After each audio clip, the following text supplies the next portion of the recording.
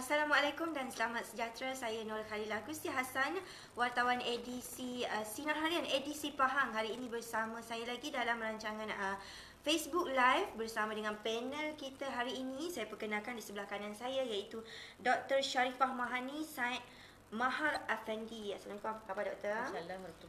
Baik, doktor merupakan pakar perubatan kesihatan awam yang juga ketua penolong pengarah kanan di unit HIV, STI dan hepatitis C di Jabatan Kesihatan Negeri Pahang JKNP. Hari ini topik yang akan kami bicarakan adalah berkenaan dengan Hari AIDS Sedunia 2018 yang akan disambut seluruh dunia tidak lama lagi, iaitu 1 Disember 2018 nanti. Baik doktor, soalan saya, apa itu sambutan Hari AIDS Sedunia 2018 sebagai pencerahannya doktor? Okey, bismillahirrahmanirrahim. Terima kasih kepada Lala, kepada Nick di belakang tu, kepada Berita Sinar Pahang lah ya, dalam memberi peluang lah kepada saya untuk menerangkan sedikit lah tentang sambutan Hari AIDS Sedunia ataupun red ribbon lah macam saya pakai ya, ribbon warna merah ni, menandakan sokongan anda terhadap HIV lah, program-program pencegahan ya. Okey, tentang sambutan Hari AIDS Sedunia, telah disambut lah, bukanlah disambut untuk macam meriah ke dirai, bukan, tetapi lebih untuk memperingati lah, untuk memberi kesedaran ya, kepada orang awam ya, tentang apa itu HIV, bahaya penyakit, implikasi dan macam mana cara pencegahannya. Dan untuk makluman juga, sambutan Hari AIDS ni memang kita buat setiap 1 Disember setiap tahun lah. Jadi untuk Malaysia akan diadakan pada 2 Disember di Johor Bahru untuk tahun ni lah. Johor merupakan tuan rumah, dan bagi Pahang pula Temerloh pada 4 Disember 2018. Jadi anda semua dijemputlah untuk hadir ke sambutan Hari AIDS tersebut di Temerloh, di Dewan Tun Abdul Razak Temerloh. Dan di sana nanti kita ada banyak program lah sebenarnya. Ini pun saya ambil kesempatan untuk mengalu-alu lah kedatangan tuan-tuan perempuan. Di antara acara menarik adalah kita ada jemput Chef Ismail lah dengan Bob Yusof untuk buat demo masakan sihat. Dan juga kita ada forum. Antara panel forum adalah Dr. Iskandar, kami punya pakar perubatan keluarga, dan juga PU Amin, Pencetus Umar Amin, dan juga saudara Harry Zulkifli. Jadi ramai-ramailah datang untuk memeriahkan majlis lah. Bila tu tadi di Temerloh doktor? Sekali lagi. 4 Disember. 4 Disember. Hari Selasa. Okey, itu dia penerangan mengenai sambutan Hari AIDS Sedunia. Mungkin di situ nanti lebih banyak maklumat, bukan artinya menyambut mengenai penyakit, tetapi lebih kepada pemakluman kepada masyarakat umum secara amnya ya doktor.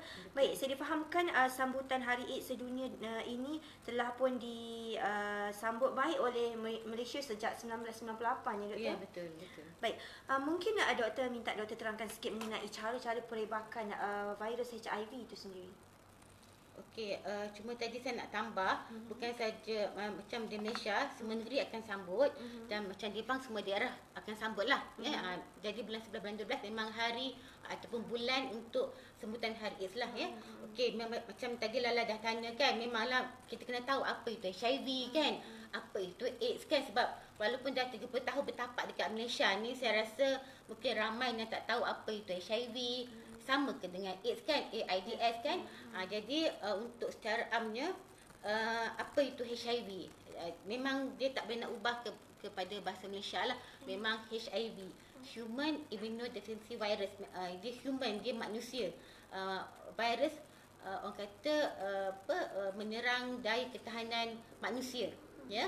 Jadi bila human ni kena fahamlah, dia memang untuk manusia. Jadi jangan bimbanglah kalau ada tercakar kucing kan, kucing cakar ke gigit nyamuk ke, memang tak boleh berjangkit dengan haiwan lain lah. Dia memang virus tu memang menyerang manusia, khususnya adalah sel darah putih ya. Jadi virus HIV ni dia pandai, dia cerdik, dia tak nak sel darah merah ataupun sebarang sel lain, tisu lain. Dia lebih kepada sel darah putih. Dia tahu sel darah putih ni macam askar kan. Maksudnya sel darah putih ni adalah untuk membantu ketahanan badan lah untuk menghalang badan daripada kena jangkitan kuman dan sebagainya, ya. Dan apa itu pula AIDS tu? Dia lain. HIV tu adalah virus tadi, ya. AIDS pula adalah AIDS kan. AIDS acquired itu maksudnya kita dapatlah, kita perolehi. Dia sama juga immunodeficiency kan, sindrom. Maksudnya sindrom tu adalah kumpulan banyak-banyak penyakit lah, ya. Biasanya AIDS ni adalah orang kata dulu dia orang kata peringkat akhir. Ya, kalau dah HIV, kena faham HIV ni kalau pada permulaannya dia tak ada simptom, dia tak ada tanda-tanda, ya. Dan kena katalah HIV tu dia ada banyak peringkat, ya. Secara amnya ada 3 peringkat lah. Okey, peringkat akut ataupun yang mula-mula yang 2 hingga 4 minggu tu mungkin dia macam serangan dia virus kan, mungkin serangan virus biasalah, mungkin sesama demam sikit, seminggu 2 baik. Okey, lepas tu pula okey, dia masuk ke fasa, orang kata ada latent fasa, fasa yang macam virus tu berdiam kan, mungkin setahun hingga 10 tahun dia lama dalam badan kita, ya, tak ada lagi tanda-tanda lagi. Dan bila yang peringkat ketiga adalah AIDS lah, masa tu mungkin dah ada tanda-tanda lah. Tanda-tanda dia banyak daripada hujung rambut sampai hujung kaki. Maksudnya mungkin ada kuman lain akan menyerang otak kan dan sebagainya, mungkin dapat kanser dan sebagainya lah. Dia bermacam komplikasi lah, ya. Jadi katalah macam jangkitan dia pula dia bergantung kepada individu lah, pada daya ketahanan individu tu, ya. Katalah ada orang contohnya 10 hingga 20% tu dia rapid, dia cepat dalam masa 1 hingga 3 tahun tu dia terus dapat AIDS ataupun dah ada tanda lah, ya. Dia cepat, dia rapid 1 hingga 3 tahun adalah dalam 10%. Majoriti adalah dalam 3 hingga 10 tahun, ya. Maksudnya lepas 10 tahun, lepas 12 tahun baru dia ada tanda-tanda, ya. Dan yang ketiga adalah yang slow lah, maksudnya virus tu mungkin merebak perlahan, ambil masa lebih 10 tahun, itu mungkin sama jugalah dalam 10%, ya. Jadi katalah macam seorang pengidap HIV ni, memang kalau yang datang kita tengok kan, kita ada banyak peluang saringan, kita ada 13 lah peluang saringan, dan datang saringan ni kebanyakan dia tak ada tanda-tanda, macam bakal pengantin, ibu mengandung kan, dia tak ada tanda. Dia tak ada tanda lah, sebab HIV kan dia tak ada simptom, dia tak ada tanda kan. So bila dapat tahu positif, sebab tu kita kena untuk HIV ni ujian dia kita tak boleh buat dekat macam tepi jalan kat shopping mall, macam kita cek gula, kolesterol ke kan, cek tekanan darah ke tak. Dia kena ada macam counselling lah, walaupun pendek counselingnya, tapi kita kena pastikan klien tu ataupun orang nak kena saring tu bersedia untuk terima. Tiba-tiba ada 2 jalur ke kan, so mungkin nanti dia akan terkejut, dia akan tengok, dia akan flash balik mungkin cerita-cerita lama yang dia mesti tak lupakan cerita tu, ya. Nanti saya akan teranglah. Banyaklah contoh macam dia tak boleh macam dia denial lah, macam tolak kan, macam dia tak percaya, dia tak ada apa-apa, tapi kita ambil masa lah, kita tak apa, kita bagi dia masa, dia akan ingatlah apa yang pernah berlaku 10 tahun lepas kan, 12 tahun lepas. Oh doktor, dia balik rumah, dia ingat kan, mungkin dia ada pernah terlanjur lah dengan kekasih ke kan, tapi tak tahu benda tu dah lama kan, dia nak kahwin kan. Jadi HIV ni orang kata dia tak ada tanda-tanda, sampailah kita datang untuk buat pemeriksaan baru kita tahu, ya. Itu adalah mungkin nanti mungkin Lala nak tanya boleh lebih lanjut lah, mungkin boleh apa itu HIV dan apa itu AIDS, ya. Adakah berkemungkinan apabila kita diserang virus HIV ini akhirnya adalah kena AIDS? Okey, bagus. Itu bagus. Okey, untuk HIV ni, okey, mungkin ramai rakyat Malaysia tak tahu, ya. Dia kes pertama untuk Malaysia lah 1986, kes pertama di Malaysia lah. Untuk dunia kes pertama 1981, ya. So ambil masa 5 tahun jugalah, ya. Dia merebak ataupun kita kesan dekat Malaysia. Jadi mungkin masa dahulu mungkin rawatan dia agak mahal lah, ya. Memang kita pun pilih orang kan, tak semua kita boleh bagi rawatan. Tapi sejak tahun 2006 semua rawatan adalah percuma untuk warga negara Malaysia, Ya, macam ubat dia adalah ada first line ataupun yang utama, yang kedua kan. Untuk first line tu memang percuma. Untuk second line mungkin kena bayar yang murah lah. Yang mahal tu kita bagi subsidi lah. Ada terpulang pada kes by kes lah. Jadi kiranya orang tu, untuk orang HIV tu, dia kena kesan awal dia sihat, betul dia buat ujian HIV dan dapat dia positif lah kata kan, dia terima. Terus sekarang ni kita punya polisi, kita akan rawat dia secepat mungkin. Tak payah dia tunggu dia kena AIDS ke kan, tak payah tunggu dia kena TB ya, ataupun ada dalam dia punya darah paras kandungan adalah yang tertentu pengiraan tu rendah ke, tak perlu. Kena mulakan seberapa segera ya. Bila dah mula tu untuk HIV ni memang betul lah orang kata dia tak adalah ubat untuk sembuh, tapi kena faham dia ada ubat untuk orang kata untuk menidakkan dia kena AIDS. Maksudnya ubat tu dia kena makan sepanjang hayat dia. Macam ubat kecil manis lah kan, macam ubat dah tinggi. Bila pakcik tu ataupun makcik tu ataupun kita sendiri dah kena kan awal-awal ke, memang doktor kata kan betul tak, kena makan ubat sepanjang hayat. Memang jumpa doktor setiap 3 bulan, 6 bulan cek. Kalau macam dia akan ikutlah. Kalau gula dalam darah tu dah berkurang, dos dia mungkin kurang. Tapi doktor takkan sekali kata awak dah sembuh penyakit kecil manis, tak ada. Cuma kena ada yang kena pakai ubat dah berhenti, tapi mungkin kena exercise ke apa. Tapi untuk HIV dia kena makan ubat lah. Tak bolehlah putus ubat. Ya. Sampai di mana ada satu level tu, kalau macam orang HIV dia tahu. Orang pengidap HIV dia tahu. Dia kalau datang klinik dia nak dua benda yang dia nak tahu ya. Viral load ataupun kepekatan virus dalam badan dia ya, dan juga adalah yang sel darah putih tadi nama CD4. Dia nak tahu benda tu. Doktor, berapa CD4 saya, berapa viral load saya. So dia tahu kalau viral load dia tinggi memang tak baguslah. Dia nak macam adalah para CD4 kena tinggi ya, viral load kena rendah macam tu ya. Jadi dia menjaminlah, dia makan ubat 3 bulan 6 bulan ni dia punya viral load dia dah menurun ke tahap orang kata tak berjangkit. Sebab kita Malaysia, kita ke arah sekarang HIV ni memang penyakit berjangkit ya.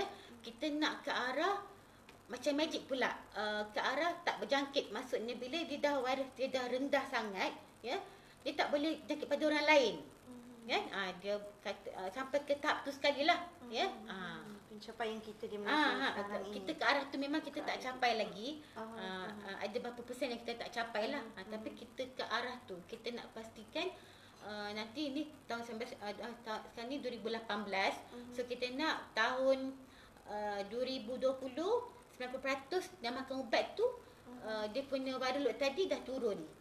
Dan 2030 kita nak 95% dia punya viral load dia dah turun. Itu kita punya target lah ya. Sekaligus mengekang penularan HIV ni. Betul. Biarlah orang kata dia selama katalah HIV selama dia hidup lah ya, tapi dia tak bagi penyakit kepada orang lain. Itu tadi pembaca kita dah tahu yang HIV ini kita penularannya adalah dari human to human, dan pentingnya untuk kita menjalani pemeriksaan saringan supaya kita lebih tahu lebih awal, dan kita ada elemen-elemen pencegahan daripada Jabatan Kesihatan itu sendiri untuk mengelakkan virus tu semakin tinggi dan menyebabkan penyebaran kepada individu lain. Doktor, dari segi statistik HIV itu sendiri di Pahang khususnya. Tapi sebelum tu saya lupa tadi tentang cara macam mana HIV itu merebak kan. Macam mana merebak?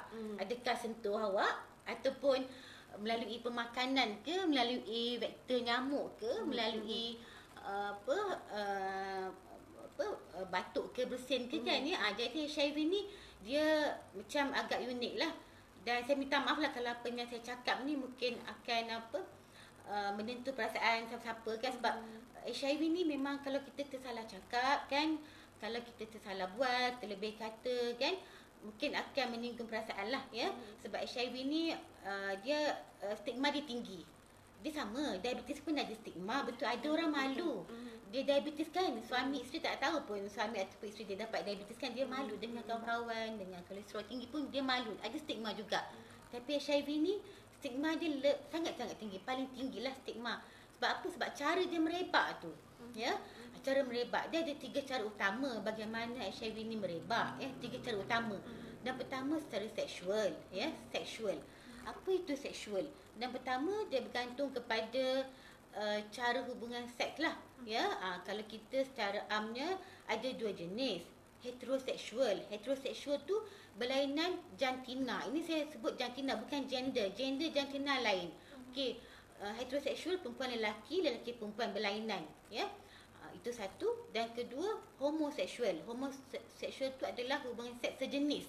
Lelaki dengan lelaki, perempuan dengan perempuan, ya. Dan juga bisexual. Bisexual tu sebenarnya dia bawa kumpulan homo juga. Maksudnya bisexual ni dia dua-dua boleh, ya. Dengan lelaki boleh, dengan lelaki-lelaki pun boleh. Maksudnya dengan secara hetero pun boleh, dengan homo pun boleh, ya. Itu bisexual lah, ya. Itu yang pertama, seksual, ya, yang utama. Kemudian tu seksual juga dia kena tahu juga macam mana. Ini memang saya bagi tahu walaupun dekat sekolah rendah ke, sekolah menengah ke, IPTA, IPTS, dekat tahfiz ke ataupun rumah perlindungan, kena tahu benda ni, ya. Apa itu macam mana yang seksual tadi, macam mana dia punya pelakuan aktiviti lah. Dia kalau ikut fitrah adalah seks tu adalah maksudnya alat kelamin lelaki ke dalam faraj wanita. Itu yang fitrah lah, itu yang fitrah. Apa yang bukan fitrah, yang tak normal ataupun di luar tabi'i adalah memasukkan alat kelamin lelaki ke dalam dubur lah, anal sex ataupun dubur lah orang panggil kan, tempat kita buang air besar, ataupun ada juga yang melalui oral sex, seks mulut lah, ya. Kadang-kadang anak-anak kita tak tahu kan, anak-anak remaja tak tahu. Ya ke doktor, diingatkan HIV ni merebak kalau perempuan dengan lelaki dia buat seks. Padahal kalau lelaki dengan lelaki ataupun ada istilah liwat ke kan, ya, sodomi ke, boleh juga orang kata risiko dia lebih tinggi sebenarnya untuk dapat HIV, untuk dapat penyakit kelamin yang lain macam gonoria, sifilis kan, ya. Jadi benda ni kita kena bagi tahu sebab mungkin diingatkan tak apalah lelaki dengan lelaki, mungkin tak seteruk wanita dengan lelaki, ya. Mungkin macam kita dekat Pahang ni memang kita dah batik lah semakin ramai sebenarnya remaja umur 13 tahun, ya. 18 tahun, ya, yang ada penyakit kelamin, kemudian lama kelamaan dia ada HIV lah, ya. Okey, itu yang pertama. Pertama tu seksual. Harap semua jelas kan yang cara jangkitan di seksual. That's why saya kata dia macam orang kata macam kita nak tanya pun malu, betul tak kan? Tapi sekarang ni dengan adanya media sosial kan, remaja kita lebih terdedah lah kepada benda-benda macam ni, ya, sama ada melalui WeChat ke, IG ke kan, Facebook ke, dan macam-macam lagi lah, ya, aplikasi. Okey, itu yang pertama. Yang kedua adalah secara kongsi jarum suntikan yang tercemar, ya. Nombor 2, ya, melibatkan penaga dadah lah yang suntikan. Maksudnya dia kongsi jarum yang tercemar lah. And memang kalau ikutkan macam dekat Pahang ni, pada awalnya katalah pada tahun 1910-an kan sampai tahun 2002 macam tu kan, HIV kita di dekat Pahang ni 90% ataupun 90% disumbangkan oleh penaga dadah suntikan lah. Tapi sejak tahun 2014 dia punya trend dah bertukar, dah berselisih. Memang seksual memang naik. Sejak 2014 katalah untuk tahun ni penyumbang ni kan untuk HIV ni 75% adalah seksual. Cuma 20% adalah penaga dadah. Jadi nampak tak perbezaan tu. Sekarang ni kalau nak macam dulu kita banyak jumpa kes lah dekat penjara ataupun serenti. Macam Pahang kita ada 2 penjara, kita ada 6 serenti, ya. Jadi memang kita dapat banyak kes daripada situ. Tapi sejak tahun 2010-2014 memang nak dapat satu kes pun susah dekat serenti. Sebab kan kebanyakan ni mereka tak kongsi jarum. Kadang-kadang dia banyak makan ataupun hidu kan, dadah lah maksudnya kan. Mungkin tak ramai yang menyuntik lah, mungkin menyuntik tapi mungkin tak kongsi jarum lah. Itu yang kedua, ya. Dia termasuk jugalah dengan kalau ada terima darah kan dan sebagainya lah. Okay, kemudian tu yang ketiga adalah daripada ibu kepada anak lah. Ibu yang mengandung kepada anak dalam kandungan, sama ada melalui masa dia mengandung, masa bersalin ataupun selepas bersalin. Lepas bersalin tu lebih kepada susu ibu lah. Itu yang saya maklum. Untuk Malaysia faham memang kita bagi susu percuma. Kalau ibu tu HIV positif, memang kita beri susu formula tu selama 2 tahun percuma kepada bayi. Kalau yang tak mampu, kadang-kadang ada ibu ayah yang mampu kan. So itu tak ada masalah lah. Dan ibu pun kita beri rawatan seawal mungkin supaya HIV tu tak merebak kepada anak. Untuk makluman juga macam Pahang ni kita dah kita sejak 2015 kita tak ada dah kosong kes yang bayi yang dilahirkan HIV positif. Ya. Tapi benda ni itu ibu yang datang ke klinik, kita takut ada yang tak datang klinik. Kebanyakannya ada je yang kita jumpa lah setahun tu dalam 1-2 kes bayi tu positif sebab mak dia memang tak datang buat kad dan sebagainya lah. Itu yang kita cicil lah. Mungkin dia tak faham dan mungkin dia tak ada kesedaran lah ya. Dan juga suka saya maklumkan untuk Malaysia ni kita baru dapat persetujuan EMTCT. Maksudnya kita dah berjaya eliminate transmisi HIV ibu kepada anak dan sifilis lah. Pada 18/10/2018, pada 8 Oktober baru-baru ni lah kita dah berjaya dapat persetujuan tu ya. Di mana orang kata bermaksudnya Malaysia ni jangkitan ibu kepada anak tu bukan jadi isu utama kepada ancaman kesihatan awam lah ya. Dan untuk makluman juga Malaysia ni merupakan negara ke-12 yang dapat persetujuan tu. Tak ramai yang dapat persetujuan tu ya, negara ke-12.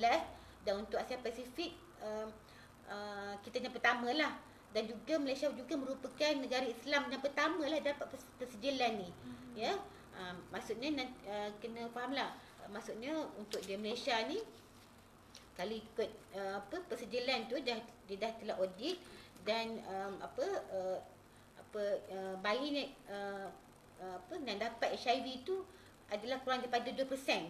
Maksudnya itu level lah standard yang WHO tetapkan. Yang kedudukan negara ke-12 ni di seluruh dunia. Ya, global. Saya kira itu pencapaian terbaik Kementerian Kesihatan kita.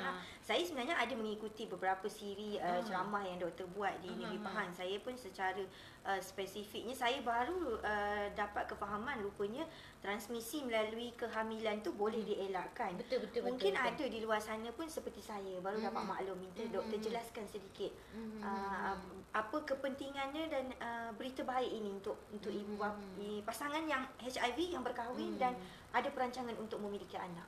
Betul. Dia ni bermula dengan saringan bakal pengantin lah ya. Saringan bakal pengantin. Dia diwajibkan pada tahun 2009 satu Malaysia. Tapi Pahang ni dia buat awal 2004 dah buat secara sukarela lah ya. Jadi kena faham kenapa kita buat ujian bakal pengantin ya. Macam memanglah banyak macam masa kena audit dengan WHO tentang tadilah eliminasi mother to child tadi, ibu kepada anak tu, dia banyak tanya Malaysia je yang buat saringan bakal pengantin, negara lain tak buat. So kita dengan sokongan daripada JAKIM, sokongan daripada pejabat agama, jabatan agama kan, dia jelas kena tahu kenapa. Kita nak nak bagi tahu status bakal pengantin tu. Maksudnya mana-mana bakal pengantin yang ingin berkahwin, dia kena menjalani ujian HIV. Ini untuk Muslim diwajibkan, untuk agama lain memang kita alu-alukan lah ya. Tujuannya satu saja, untuk pasangan tu tahu status masing-masing ya. Kebanyakan untuk dekat Pahang ni orang kata 80% akan berkahwin juga sebab sebenarnya dia orang dah tahu pasangan. Kalau macam dia jujur, dia akan cakap sebab macam mana penjagaan, macam mana tadilah saya kata macam mana nak halang merebak, macam mana dia akan ajarlah ya. Dan dia punya wali pun kena faham lah ya. Okey, itu yang pertamalah, saringan bakal pengantin ya. Okey, dia kena buat sebelum 3 bulan sebelum kahwin lah. Okey, katalah kedua-dua pihak itu bersetuju untuk kahwin. Okey, kita akan terangkanlah macam mana ya. Contohnya memanglah setiap hubungan suami isteri tu dia mestilah nak buat seks kan. Okey, yang kita terangkanlah, okey, buat seks kena pakai kondom lah. Dia ada dua situasi, sama ada dua-dua HIV positif ataupun salah seorang HIV positif ya. Kalau dua-dua positif HIV masih kena pakai kondom juga ya, sebab yang tadi saya kata viral load dia mungkin boleh berpindah, boleh berjangkit lah ya. Dua-dua kena pakai kondom. Okey, Yang pertama dia kata, doktor saya janji macam katalah kahwin, okey. Tapi kahwin takkan tak buat seks kan? Okey, buat seks kan? Okey, mula-mula. Lepas tu dia kata dia nak anak pula. Mula-mula kata tak nak anak, tiba-tiba dah tu nak anak pula. Boleh ke tak? Boleh kan? Boleh. So katalah nak anak. So kita akan bagi tahu, biasanya pakar ataupun pegawai doktor lah akan bagi tahu bila lah. Bila tak pakai kondom supaya masa subuh lah. Jadi masa tu boleh boleh bersenyawa lah kan, untuk mendapatkan zuriat lah ya. Yang tu. Tapi yang pentingnya yang ibu ataupun ayah tu kena ambil rawatan lah, dia kena ambil ubat, kena makan ubat ya. Sepanjang proses kehamilan tu pula ada cara-cara pencegahan daripada ibu ke bayi tu juga. Dia sama juga, dia kena makan ubat lah. Memang kena makan ubat lah. Ubat yang kena nama antiretroviral therapy lah kan, ART tu. Dia kena makan ubat. Baik doktor, siapa yang dimaksudkan dengan golongan yang berisiko untuk terkena dengan jangkitan ini? Berisiko tinggi. Okey, dia macam katalah kami kena macam nak buat langkah-langkah pencegahan kan. Kita nak buat kerja, kita nak buat aktiviti kan. Kalau kita secara awam kan, orang awam, target kita tak sampai kan. Sebab kita target tahun 2020 90% ataupun 90% mereka yang berisiko ni kita jumpa bersemuka ke berkumpulan. Kita cakap tentang HIV kan. Sebab kalau kita cakap pada orang awam kan, nanti tersilap sasar lah kan. Dia sama juga, setiap penyakit dia ada kumpulan risiko dia kan. Untuk TB ada faktor risiko dia, untuk diabetes ada kumpulan berisiko kan. So tak salah kalau HIV ni dia ada juga kumpulan berisiko dia. So saya suka cakap ada 6 lah kumpulan risiko ya. Ada 6 ya. Yang pertama tadi adalah golongan bukanlah golongan, maksudnya kumpulan lah, orang kata panggil populasi kunci lah ya. Kita punya key population. Yang pertama adalah yang mengamalkan yang tadilah yang homoseksual ataupun MSM lah, ataupun BSB ya, man lelaki dengan lelaki, ataupun BSB boy sex with boy pun ada kan. Tak sampai man boy pun dah ada jugalah hubungan homoseksual. Ya, itu yang pertama. Yang kedua golongan penaga dadah suntikan tadilah ya. Okey. Yang ketiga adalah pekerja seks ataupun minta maaf saya cakaplah pelacur lah ya. Itu yang ketiga. Yang keempat adalah golongan maknyah ya. Golongan maknyah mungkin ada yang yang buat aktiviti seks kan, jual seks ke di lorong ke, itu maknyah. Kemudian tu 4 kan. Yang kelima, yang ni susah. 5 tu adalah dia punya pelanggan ataupun klien kepada tadilah, kepada money boy kan, ataupun kepada maknya, kepada pelacur, pelanggan ya, pelanggan. Dan terakhir kita punya remaja lah yang berumur 13 hingga 30 tahun. Tak kisahlah mereka dekat sekolah asrama ke, sekolah asrama perempuan-perempuan, lelaki-lelaki ke, student college ke, swasta ke ya. Itu target kita. 13 hingga 30 tahun tu kita kata yang berisiko lah. Yang tu yang saya kata secara amnya 6 kumpulan risiko tadi. Jadi mereka ni kita kena kira dan kita kena kena buktilah kita dah jumpa dan dah bahagi pamphlet ke, ataupun kita dah bercakap macam ni tentang apa itu HIV dan macam mana dia nak mencegah lah. Kita kena direct, kena terus pada diorang. Bagaimana pula dari sudut stigma dan diskriminasi terhadap pesakit HIV pada masa kini? Okey, untuk stigma dan diskriminasi kan ya. Apa itu stigma, apa itu diskriminasi? Okey, stigma tu dia dua tu adalah benda yang berlainan ya. Stigma tu adalah dalam diri seseorang kan. Dia dalam diri dia jangan tahu. Katalah saya HIV, Lala bukan kan. So Lala tengok saya, stigma tu dalam hati tau. Maksudnya dalam hati lah kita macam tak senang dengan dia, tapi Lala tak tunjukkan. Itu maksudnya stigma dalam diri kita dah macam dah fikirlah kan, kita macam judgemental kan, kita dah fikir orang ni tak baik kan. Tapi apa itu diskriminasi? Diskriminasi tu kita nampak fizikal kita buat kan, seperti kita marah dia ke kan, kita tolak dia ke kan, kita tak layan dia, itu adalah diskriminasi. Itu nampaklah stigma tu perasaan dalaman, kita tak tahu. Allah yang tahu, kita dengan Allah yang tahu kan dalam hati kita. Tapi diskriminasi ni fizikal, kita nampak, orang tu pun nampak kita diskriminate dia kan. Kita tak layan dia, katalah kita macam tak makan pun apa yang dia masak kan. Itu antara contohlah. Dan macam untuk orang HIV ni, memang antara target kita adalah untuk zero diskriminasi lah. Maksudnya kita ke arah tu sebab macam stigma kan, bukan saja untuk orang yang tak ada HIV, untuk dia sendiri pun rasa stigma, dia rasa memanglah rasa rendah diri kan. Dia rasa dia terpinggir, dan itu yang membuatkan kadang-kadang tu dia tak tanpa ke depan untuk makan ubat. Dia malu nak pergi ke klinik sebab takut orang kenal. Ya, sebab HIV kan, dia malu, stigma. Padahal mungkin macam staf kesihatan rasanya tak ada masalah. Kan? Yang pertama kena jaga kerahsiaan lah. Memang kami setakat ni, kami punya staf memang jaga kerahsiaan. Fail-fail sakit kita memang berkunci, memang kita tak share lah. Ya. Orang tu orang kata insyaAllah kita akan jaga kerahsiaan lah. Ya. Cuma yang perlu tahu saja tahu, yang tak perlu tahu tak perlu tahu. Baik doktor. Apa pula langkah pencegahan dan juga hala tuju jabatan selepas ini? Ini secara am lah untuk Kementerian Kesihatan Malaysia keseluruhannya lah. Macam tadi saya kata kes pertama 1986 kan. Kes pertama dekat Taiping lah ya. Kes pertama dekat Malaysia 1986. Tapi 1985 kita dah ada pasukan bertindak khas dah dekat Malaysia. Kita dah ready dah. Kita dah tahu 81 tu tadi kes pertama kan. Sampai 81 kes pertama dekat US kita dah tahu. So Malaysia ni dah alert.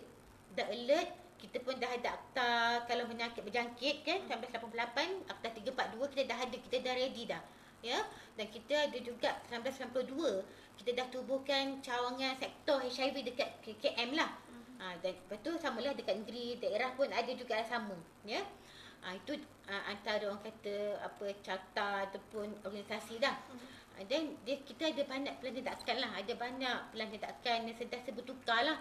2 tahun bertukar, 3 tahun tukar. Tapi yang paling latest, paling terkini adalah National Strategic Plan Ending AIDS 2016-2030. Lama tu 15 tahun punya pelan tindakan lah. Ya. 2016-2030.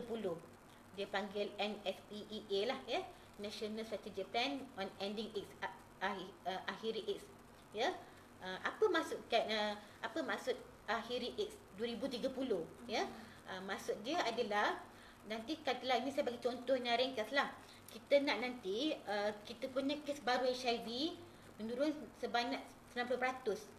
90% daripada tahun 2010 dia nak menurun ya. Contohnya macam Pahang 2010 kita ada 380 kes HIV, kes baru 2010. So kita nak nanti tahun 2030 hanya 38 kes sahaja.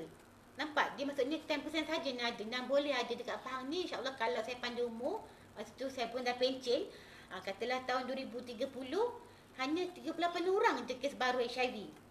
Ya, logik tak? Ya, tapi insyaAllah kita boleh capai lah. Untuk tahun ni pun kita kes baru HIV untuk Pahang ada 140 kes baru lah. Ya, kes baru. Ya.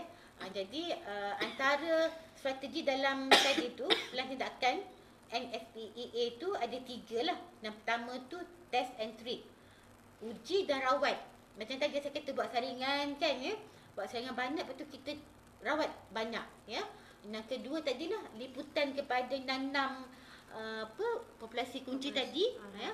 Dan ketiga stigma dan diskriminasi. Itu antara 3 strategi utama lah untuk memerangi HIV ni ya. Baik doktor, sebelum kita mengakhiri siaran langsung kita hari ini, mungkin doktor ada pesanan kepada pelayan-pelayan, individu di luar sana, dan khususnya mungkin juga ada kalangan kita yang menghidap penyakit itu tetapi masih ada stigma dalam diri masing-masing untuk tampil dan mendapatkan bantuan. Saya ada 5 lah rasanya macam pesanan lah. Yang pertama, orang kata berita gembira lah. Maksudnya ubat sekarang ni dah makin lama makin murah. Dulu memang mahal. Nah, first line pun sampai 1,000, 2,000. Sekarang ni semurah RM50. RM50 hingga mungkin 500 lah untuk first line. Itu pun percuma, kita bagi percuma.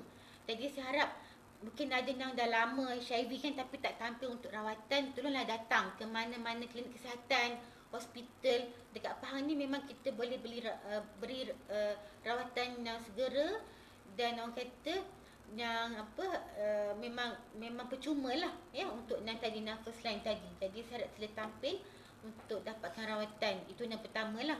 Yang kedua tadi tadi kepada yang saya bagi tahu 6 golongan tadi ya, ada 6 golongan tadi.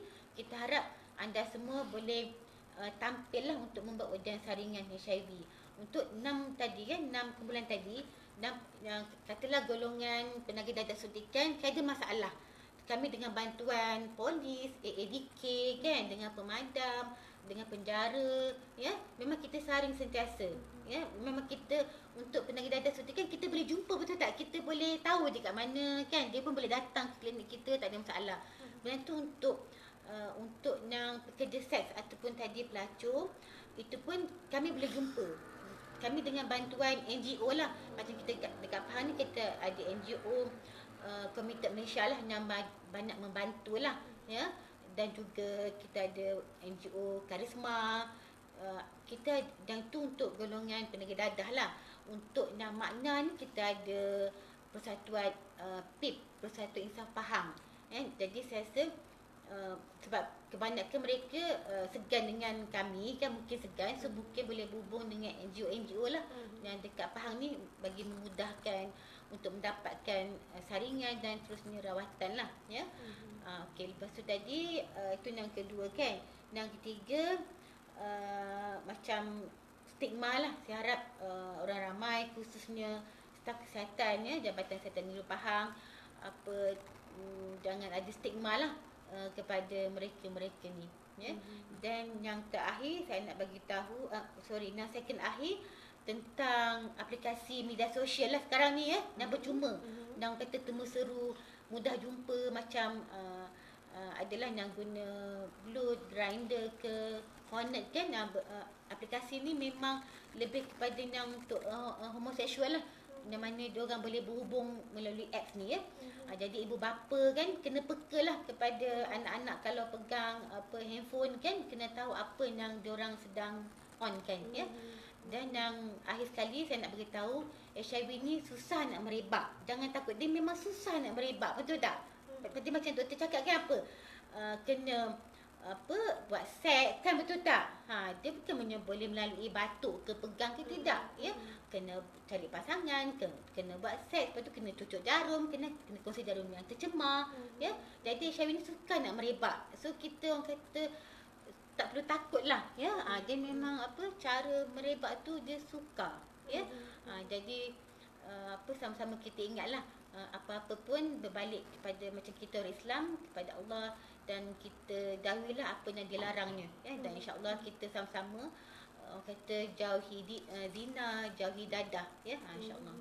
Baik, itu dia tadi bingkisan yang dibawa oleh Ketua Penolong Pengarah Kanan Jabatan Kesihatan Negeri Pahang, Dr. Sharifah Mahani Said Maha Afandi, yang juga pakar perubatan kesihatan awam. Saya Nur Khalilah Gusti Hassan, jumpa lagi minggu depan.